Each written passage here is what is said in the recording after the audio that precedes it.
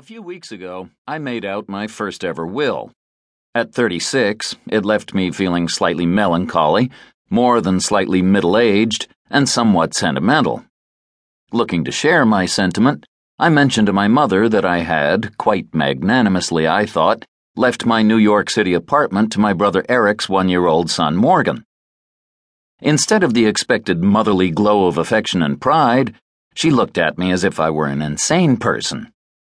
"Can you do that?" she asked. I didn't understand her wide-eyed confusion, especially since on the scale of human accomplishment, my mother ranks her small grandchild somewhere between Mahatma Gandhi, Thomas Jefferson, and Bo Jackson. "Why not?" I said, just a tad confused.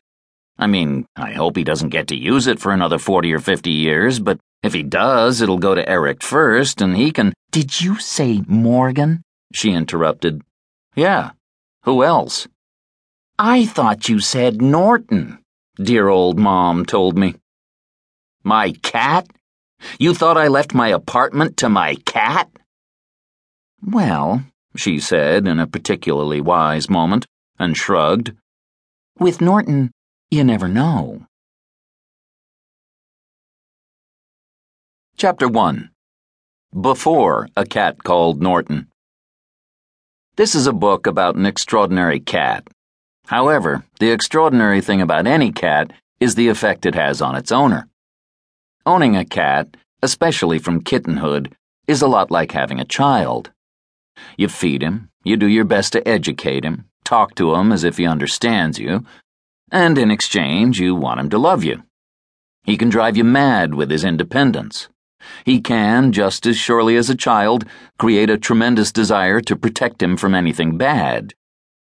He is small, vulnerable, wonderful to hold, when he lets you, and he throws up on just about the same regular schedule. Like children, cats exist on a separate and probably higher plane than we do. But like children, they must be at least partially defined by their relationship with their parents. And though they can do all sorts of amazing things, such as hiding in the tiniest room imaginable and refusing to be found no matter how late you are for wherever it is you have to take them, they cannot write their autobiographies. That is left to humans.